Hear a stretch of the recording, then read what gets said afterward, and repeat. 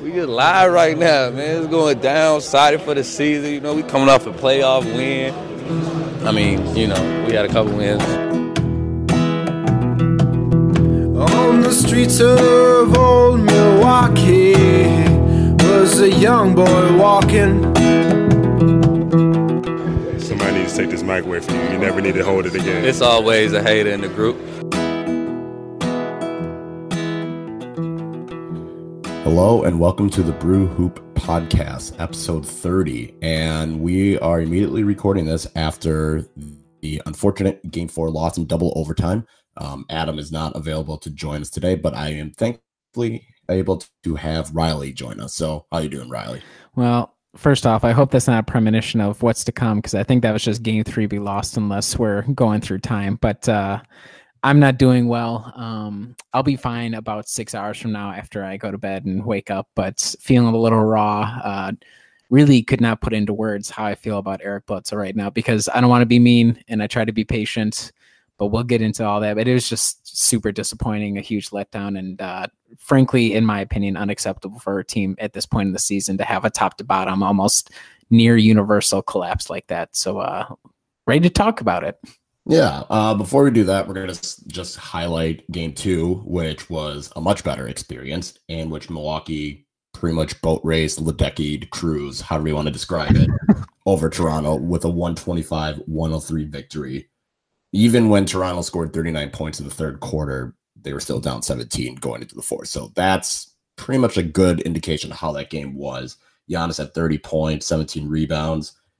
It was a pretty thorough team play. Ersan Ilyasova had his breakout game, and he just put on a sleeve, and that should tell you everything you need to know. Sleeved Ersan was unstoppable in Game 3.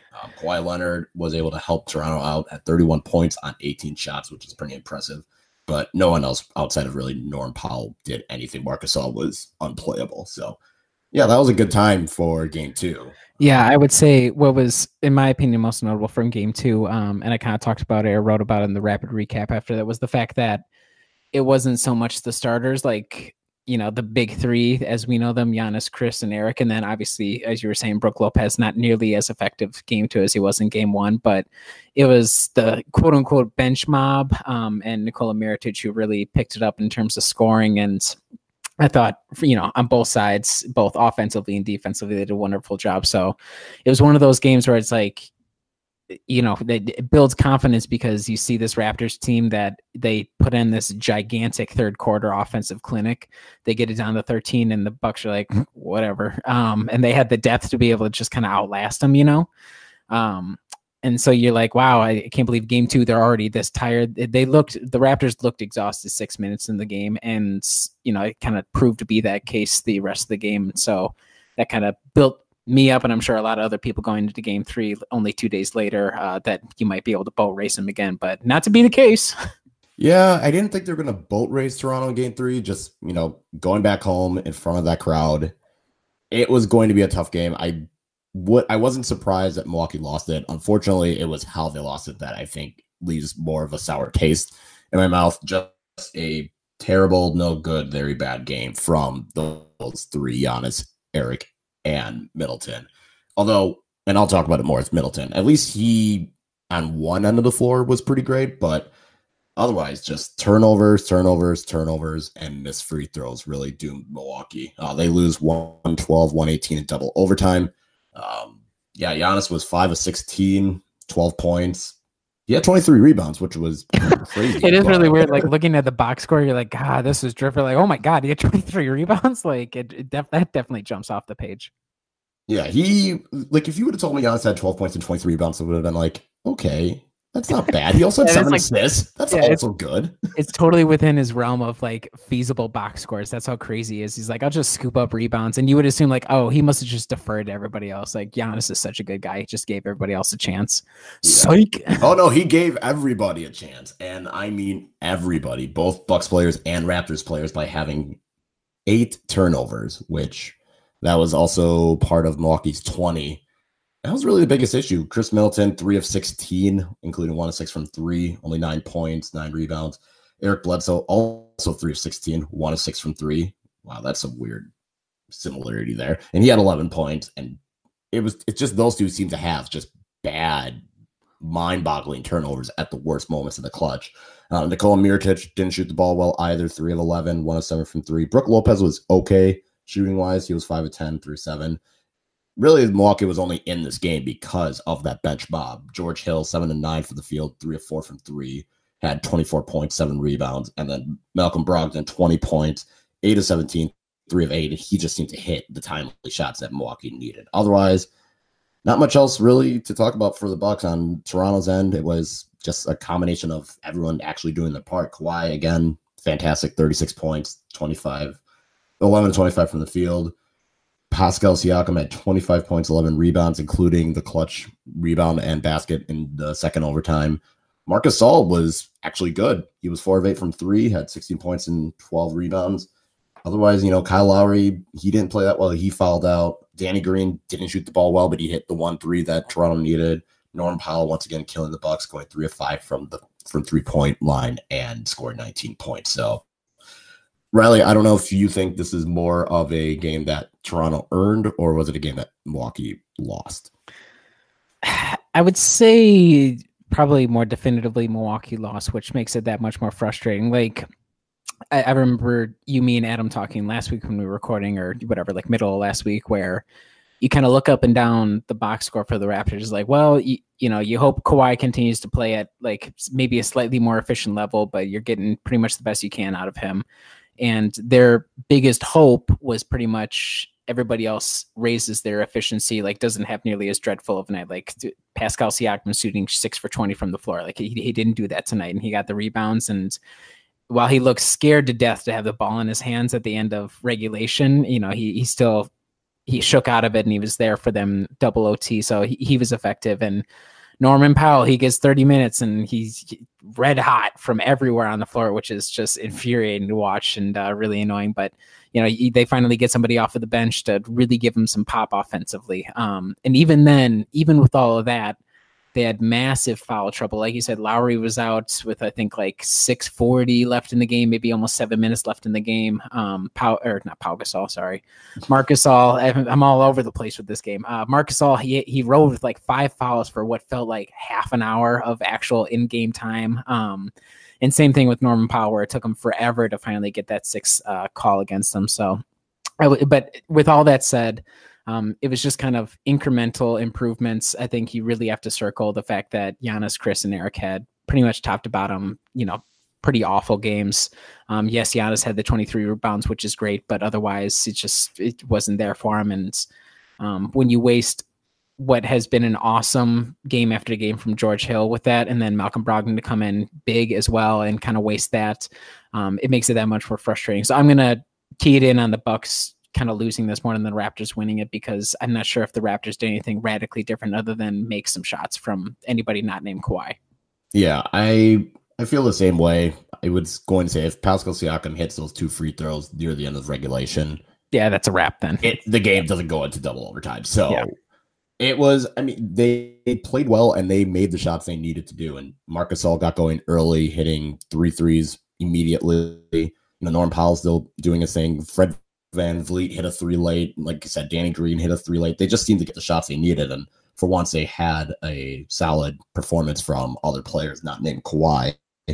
And you kind of look at the plus minus, and it properly reflects that. Kawhi was a plus 10, Siakam was a plus 12, Lowry is somehow a plus 15. And then you look at Milwaukee, and Middleton's a minus 13, Bledsoe's a minus 16. Seems a little harsh.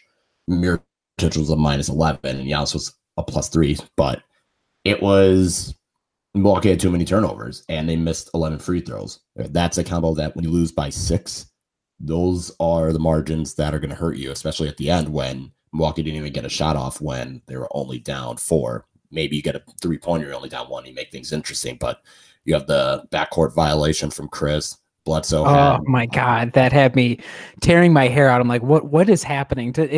What was most frustrating is we've become so accustomed to this team executing in the critical moments. Like, they play from behind all the time, which is super stressful, but they've consistently been so squeaky clean in these sorts of tight moments. And to see it all kind of fall to pieces was, for me, what was most upsetting. The fact that you had that like Chris backcourt violation, and you had Eric.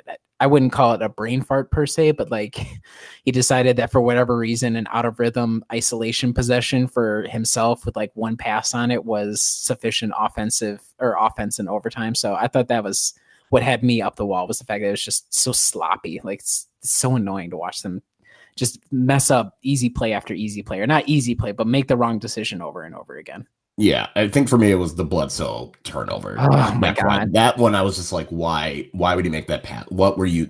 That's one where I don't understand what the thought process was behind that. The Middleton one was equally as frustrating, but if Bledsoe doesn't make that bad pass, who knows what happens with Milwaukee? And instead of it being a 4-point Toronto lead, even though there was that double dribble, it's still maybe you take the lead, it's tied, it's only a 2-point lead, but you gifted Toronto 2 points there. And that's one thing that I do want to talk about with Eric Bledsoe is he's been bad. And I've been trying to hold out hope that he'll turn it around, and I'm holding out hope that he can get it together, but we haven't seen it at all this series, and it's becoming a little bit more concerning. I even said you have to just roll with George Hill and Malcolm Brogdon as your backcourt for the remainder of the overtimes, and I didn't think bringing Bledsoe in was a good idea. And you saw when he took that ill-advised three, Budenholzer immediately got George Hill in the game. And that's something where I don't know, maybe Budenholzer will have a little bit short of a leash with Bledsoe with how well Hill is playing and Brogdon is healthy. I think Bledsoe, and because they both had more minutes than Bledsoe, like Hill and Brogdon had 37 minutes to Bledsoe's 34. So I think he's going to be on a short leash going into game 4 because he can't make those brain farts again. If you're going to shoot threes, that's fine if they're wide open, but you have to attack the rim, and he's not doing that. He's not attacking the rim. He's kind of going back to last year's Bledsoe where he's making these decisions where you're kind of scratching your head. And I've been one of the bigger Bledsoe defenders this whole year and said that he was consistently Milwaukee's second best player, and right now he's not showing it. Yeah, it's so we don't want to keep on repeating ourselves, but probably what's most difficult, not only for Eric, but just for, Coach Bud and the team in general, is like everybody acknowledges that when he plays at the top of his game, he offers the offense, especially, and, defense, that's where he makes his bread and butter. But offensively, it's so critical that he's able to kind of play up to his potential that we've seen throughout the regular season. And when he's struggling like this, and I think we said this after game 1, it's like, okay, is it exclusively a Boston thing? Because he has a really, pretty great series against Detroit. He struggles against Boston. So you think maybe it's just, that's the team. It's, I wouldn't say too big of a moment, but he's still kind of rattled from last year, kind of understandable, but you get through it anyhow. And, once again, he comes into the third series now, and has he had one single, great game? I don't really think so. And I think over his last 8 games, he's averaged 11.9 points, and his shooting splits were 35.4% from the floor in general, and a putrid 19.5% from 3. And he's averaging 5.1 3-point attempts a game, which is not great. And then 63.3% from the free throw line. So just top to bottom, his assists, 4 assists a game, 3.5 rebounds a game. He's turning over 2.4 times a game. So it's just everything that could go wrong for him appears to be going wrong. And it's not like a physical thing. It doesn't seem like he's injured or anything like that. It seems almost exclusively a mental thing, which, how do you get around that? I have no idea. Like, is it you just keep riding him and hope he works his way through it? Do you take him out of the starting lineup? Does that tank his, mental state even further, or is he kind of respond to that? So I do not envy Bud, but I have to say you might be able to get past the Raptors because you were able to get through game 1 and game 2 without him, without Eric. But if you have any hopes of winning a championship this season, he has to be competent and playable within the, at least 30 minutes of game time. You just need it. Yeah, game 1, he was 3 of 12 from the field, 0 of 6 from 3. Game 2, he was 3 of 10 from the field, 1 of 5 from 3. And as we mentioned tonight, 3 of 16, 1 of 6 from 3. So it's just been consistently not great offensive play from Bledsoe. And I don't think he's going to be pulled up from the starting lineup, just because I don't think now is the time when you make a change like that. We were saying the same thing with Marc Gasol. Do you take him out the starting lineup and put in Serge Ibaka because he was unplayable in game 2 and Marc Gasol comes out, hits 3 threes, and is a big impact for Toronto. So maybe with Bledsoe, you just got to hope that he can get a little bit aggressive early, and that's what you got to expect. But with the other player that everyone's going to want to peg this loss on, Chris Middleton, he did not play well either. 3 of 16 from the field, 1 of 6 from 3, as we mentioned, 9 points and 9 rebounds, including that mind-boggling end of the game turnover. But I think for me, I'm less frustrated with Middleton because, and I said this on the Periscope, he is guarding Kawhi Leonard and he has Kawhi guarding him. And to expect him to play as well as defense as he can on Kawhi and then turn around and still be an efficient offensive player is not realistic at the moment. Kawhi is too good of a player for that to happen. You know, if it would be one thing if Middleton wasn't guarding Kawhi and he was shooting this poorly, then I would say, fine, have your pitchforks out. But he's guarding the second best player in the series and someone that is in a zone at the moment. And he's got to spend all that energy. He's gotten himself in foul trouble. He had 5 fouls again. I think because Middleton is guarding Kawhi, and I'm not saying that it gives him a 100% pass for playing poorly, but that's a little bit more understandable and a little bit of a reason why I'm going to be less harsh on Middleton than I am on Bledsoe or anyone else.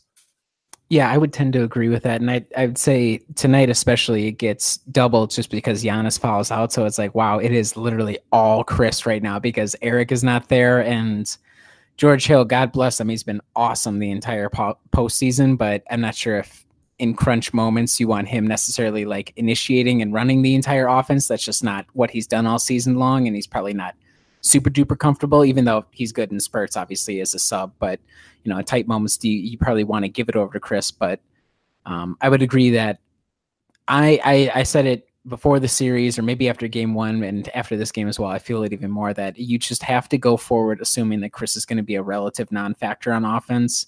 If he can be a neutral, you know, contributor, that would be wonderful. Like he's not actively hurting you over on that end.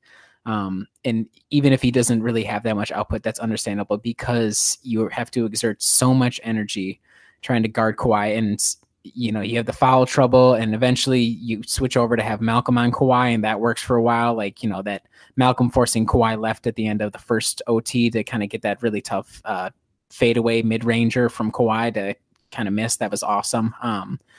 But I'm not upset with Chris. It's more so I think it would be ideal if he chose better spots to take his shots, because if you're going to be exhausted, what we would love to see is not those tough mid-rangers where you're shimmying and you're kind of making all these moves where you don't really have the reserves to kind of expend that sort of energy. And was there any shot more Chris Middleton than, I think it was the end of regulation, or not the exact end, but like maybe a minute and a half left where they get the steal or they get the block. It's like a 2-on-3 or maybe 3-on-2. Eric does like the between the legs pass to Chris, and there are 4 Raptors defenders around him, and Chris is like, I'm taking this in rhythm 3. Like that's, I almost fell over when he took that shot. I'm like, why would you choose that to be of all shots? Like, I know that's exactly the Chris Middleton tough shot express, but wow, is that frustrating to watch. But I would say just in general, I don't blame him, but you have, if that's going to be the case, that makes it even more imperative that Eric steps up and Giannis doesn't have games like this. So I accept it for what it is. I'm not going to knock him for it. It is what it is. But if that's going to be the case, that pushes more pressure on everybody else. And when you have the other 2 main guys falling short like they did tonight, then you're going to have a tough time. That's just how it's going to be. Yeah, and the weird thing is the Chris Middleton transition pull-up 3 might be his best shot. Oh yeah, well I was kind of like thinking it might go in. I was like, he's this crazy SOB is actually going to hit this shot with 4 defenders on him. Fortunately, it didn't happen, but you got to OT anyhow. But it was like, of all the shots, he's like the classic no yes player. Like, don't take that shot, please don't. And then it goes. You're like, okay, well we'll take it, I suppose. But it's when they don't go it, they're infuriating at times. Yeah, and I think with Middleton, it was more. You kind of mentioned it. He hasn't gotten an easy shot. I feel like I've not seen Middleton take a wide open 3 in a long time. Yeah, he's had to work for everything. Like, and it's not even just Kawhi. It's like, you know, the Raptors defense. Yeah, everybody. He's been working all series long. Yeah, but it is what it is. Like we say, don't expect Middleton to really be Boston series Chris Middleton flamethrower or even Detroit. Just expect him to be okay. And I think maybe him taking less shots would maybe help the team if they go towards Brook Lopez, see if he can get going. Giannis, I think those shots just have to go to Brook Lopez or Giannis, just because I don't know, Bledsoe hasn't shown that he deserves to get more shots. Mirotic 3 of 11, including 1 of 7 for 3. They're good looks at least. So I don't know what more you can do with Mirotic. And George Hill and Malcolm Brogdon.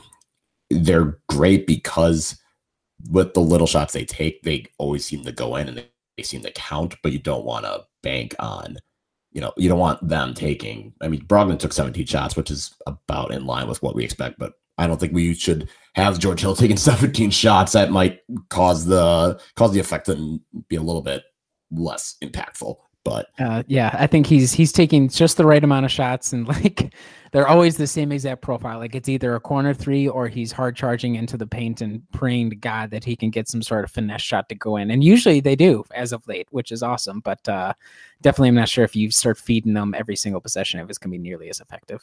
Yeah, not ideal unless it was overtime, in which maybe they should have done that. But because it got to that point, was Giannis fouling out in the second overtime. And he finished his night, like we said, 12 points, 23 rebounds.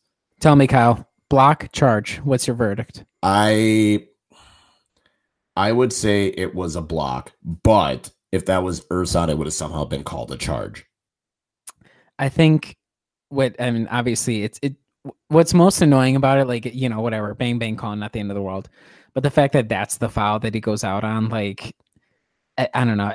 I don't want to get too on Giannis because obviously he's the son and the star of everything that we do. Is that a Game of Thrones reference? I think it might be. Shout out Game of Thrones people watching their season go down in flames right now. Yeah, apparently it's not good. Not great. Shout out Game of Thrones people. But I think, you commend him for being willing in that kind of situation to take the contact, but you cannot leave up your final foul to that kind of 50-50 call. Like it's bang, bang in the moment. You're trying to do everything you can to get a possession back, but I thought that was just kind of stupid on his part. Like, really, you're going to go down, not even doing like a hard foul or like charge or something like that, where at least you're trying to go towards the rim. I thought that was silly on his part. Yeah. I didn't even realize Giannis was had 5 fouls going into the second overtime. I just looked and saw and I was like, oh, that's his 5th foul. And yeah, me too. They did the foul trouble like graphic on TNT. I was like, oh God.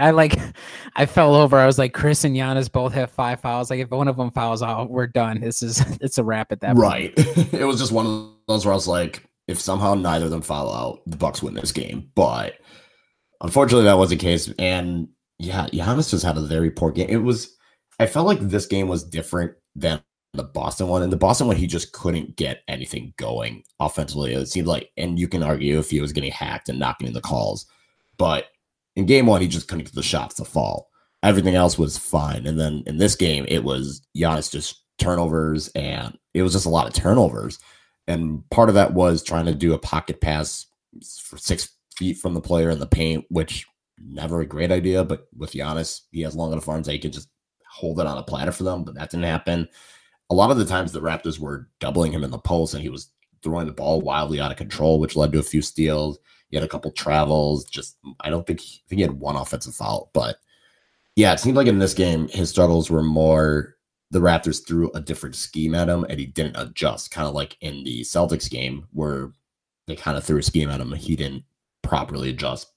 And this time, though, he was still good on the defensive end, but offensively, man, all those turnovers hurt, and the missed free throws were even worse. He didn't get to the line until the 4th quarter, and when he did, he only went 3 of 7. Yeah, the free throws continued to be super frustrating, but you kind of live with that. I think coming out of this game, I'm not sure if we can declare like Toronto has quote unquote figured out Giannis, because nobody's figured out Giannis, but what we saw time and time again, especially late, was when that kind of wasn't, when the usual drive and kick or try to get around the paint wall that they were putting together wasn't working.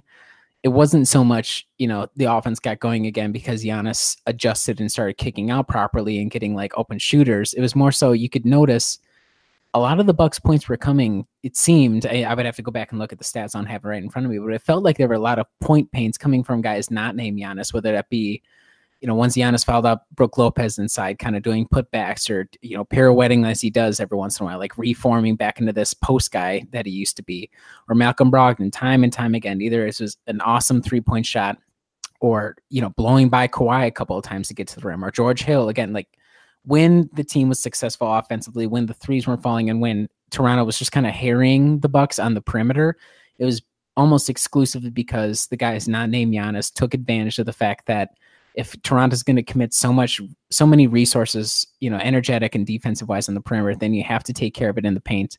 And if they're going to do both perimeter and try to shut down Giannis, then that falls on the other guys to realize that and take advantage inside, which Malcolm did, George Hill did, Brooke did to a certain extent. Eric tried to kind of at the very end, but wasn't successful. And I think that's kind of, again, on the rest of the team.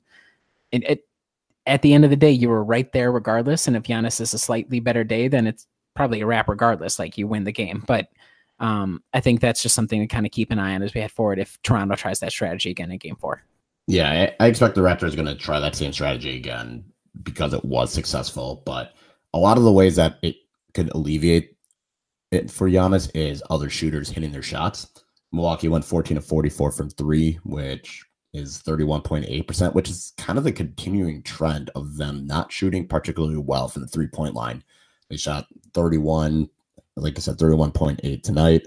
There was game 2, which was only 31.7%, 13 of 41 from 3. And then you had game 1, which we all know was a we don't have to talk about that. And that was 25%. So right, Milwaukee is yet to shoot the ball well from 3. And, you got to have guys like Nikola Mirotic hitting shots, Ersan Sonova and Pat Connaughton when they're in for their 10, 15 minutes.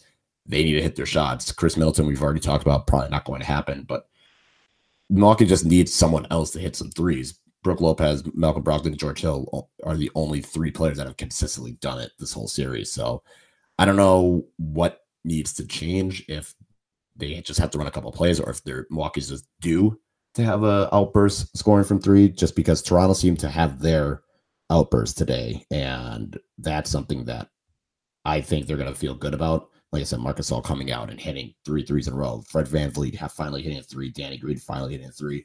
They shot 37.8 from 3. So I think it's going to be, I'm hoping Milwaukee finally gets the shots to fall. I just don't know how much of that is just cold shooting and how much of that is Toronto's defense. Yeah, I mean, look, here's the reality. Super frustrating game from top to bottom. And like I said, from the very top, I thought it was pretty much unacceptable for Giannis, Chris, and Eric to all 3 of them play as poorly as they did. But you have to kind of continue to keep course with what has worked for you all season long. Like, you got through game 1, which is a total rock fight, and you still win that one somehow. Game 2, you totally wipe them off the floor. Game 3, they finally shoot a little better, and even still, after all that, they still have to run Kawhi 52 minutes, and we'll kind of see, I don't know if anything will actually come of it, but you kind of saw him I think it was in the second overtime, he got that breakaway dunk, and or over Mirotic, I think he did, and he kind of seemed like he was grimacing a little bit, and both he and the team, the Raptors, were a bit mum on what his health status was. So I don't know if he re-aggravated something in his knee, but regardless, they still had to play in 52 minutes. Siakam, another 50 minutes. And as frustrating as this game was, and trust me, everybody, I'm super duper frustrated. Like I can't believe that happened. You have to continue to hold the course and hope that the war of attrition goes in your favor, and you don't have another night where those 3 top line guys for you have such awful performances. So annoying, but survivable for sure. Yeah. And I guess the next time we record, it's probably going to be next Sunday. And hopefully we don't have to continue talking about the series and the games being played, because Milwaukee will play game 4 on Tuesday. Game 5 will be on Thursday. And if it has to go to game 6, then that's going to be next Saturday. And game 7 will be on Memorial Day. So I feel like the Bucks are going to win this in 5. I'm feeling pretty confident that they're going to come out and win game 4. It's going to be another rock fight, and then they're just going to run away with it in game 5. Having that crowd at home, I think they're going to feel good about it. Maybe it's going to be one of those where there's just not enough legs left for Kawhi and the rest of the Raptors after that 7-game series gets Philly, and now you have this double overtime. I think maybe the legs start tiring a little bit and Milwaukee plays a little bit faster, and that depth really comes in. I do want to ask you a question kind of as we go into game 4 in terms of like adjustments. If there's anything that you would do to change, like I could definitely see yeah, I don't know if this is a topic people are already talking about, but maybe people thinking like, oh, should we try maybe putting Malcolm back out there in the starting lineup? Like, is there anything change you would make there? I know you were suggesting kind of going Hill Malcolm to finish the game, but that's more so probably in the moment. So I'm not sure if there's anything that you would change per se in terms of lineups or minute distribution or anything like that. Yeah, I don't know if putting in Malcolm Brogdon in the starting lineup is necessarily the best thing for Milwaukee. It's weird because if he's in the starting lineup, then you just have another consistently good player in that starting lineup to surround with Giannis. But at the same time, then you're looking at the bench and wondering, is this something that you really want to take that risk of having George Hill really be the only guy from the bench mob you can rely on? And it's a weird situation just because I think it's a win-win for Milwaukee. You know, you have Brogdon come in. That's a good player. He was a starter before the injury. If you continue bringing Brogdon off the bench, he can feast on the backup guards of Van Vliet and Norm Powell possibly. So I think for one more game, Mirotic will start. And if he still has another cold shooting night, then I wouldn't be surprised if Brogdon were to start for game 5. Otherwise, I think the only adjustment you really make is putting a shorter leash on Bledsoe. And, you know, if he's going to struggle, if he's going to make bad mistakes, then you just take him out and put in Brogdon because he's now capable of playing regular playoff intensity minutes that he would have been playing had he not got hurt. Yeah, I'm not super duper worried about Malcolm, but like to go from 0 or what we would assume is a relative 0, and I'm sure he did his best to keep in shape, but like when you have a foot injury, there's only so much you can do to stay in shape per se. And to see him go from that to like all of a sudden ramping up to 37 really critical, like key minutes. I'm not worried about him re-injuring, but I am curious how full his gas tank is still as the series goes on. And depending on if the Bucks wrap it up in 5, I'm not sure if Coach Bud would go back to trying Sterling at all, if like he just felt like maybe trying something a little bit different. But I would agree that in general, you probably don't rock the boat too much and you rely on the fact that you just have a deeper team. And even though Norman Powell seems to have figured something out and he'll probably maybe be a threat the rest of the series, he's killed us already in the past, so I don't want to like jinx it one way or the other, but you know, Fred VanVleet seems to not be all about it right now besides that 1-3 he shot, but you have to just kind of rely on the depth and kind of things that have worked out already to keep on carrying you. It's frustrating again after a game like this to kind of keep the pace you were at before, but I think they'll probably end up doing that, the Bud and the rest of the team. Yeah, I think you just roll with what got you there. Toronto, I don't know if you're going to be able to rely on Marc Gasol repeating his performances. I know when he's on, he's really good, but I don't think he's going to play that well again. I don't think, you know, Pascal Siakam is going to play as well. It's kind of weird because I feel like he hasn't played well this whole series, but he still makes the plays that are needed. Yeah, it didn't even feel like tonight he played super duper well either. I mean, obviously the plus 12 and he had, you know, a pretty good night, but there were moments where I was like, man, it's tough for him defensively. Like when he gets matched up, even Eric, like there were multiple times that Eric was taking it in the paint and just knocking Siakam over. Like he doesn't have the strength right now to be able to hold up against the bigger guys that the Bucks have. So I agree that like stat line wise, he looked good, but there were still times where it's like, and he looked scared. Like I said, it's like totally whatever obnoxious thing to say as a guy who has never played anything more than pick up basketball, recording a podcast from the opposite team. But he did not look confident shooting the ball at the end of regulation. Like he snapped out of it, but still like, you have to assume he's still probably a little shaky heading forward. Like, I'm not sure if you can really rely on him game to game as Toronto. So it's going to fall to Kawhi, and huge credit to him on both ends. He's answered the call definitively, even if he wasn't super efficient in game 2. He's been there the entire series, and I think he'll continue to be. And whether or not he'll gas himself completely and be totally unplayable if they make it past the Bucks, who knows? But, credit to him for being so good as he has been this series. Yeah, Kawhi has been a gamer and a baller, and I give props to him. He's been great on both ends of the floor. Nothing really more he can do at times. He just hits those tough shots. Otherwise, I think that's going to be it for us. Again, the Bucks lose in double overtime, 112-118. They are going to play game 4 on Tuesday.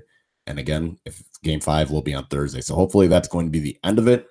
For now, we are going to sign off. I am Kyle Carr. Thanks to Riley Feldman, and Adam will possibly be back next week. But otherwise, everyone have a good night.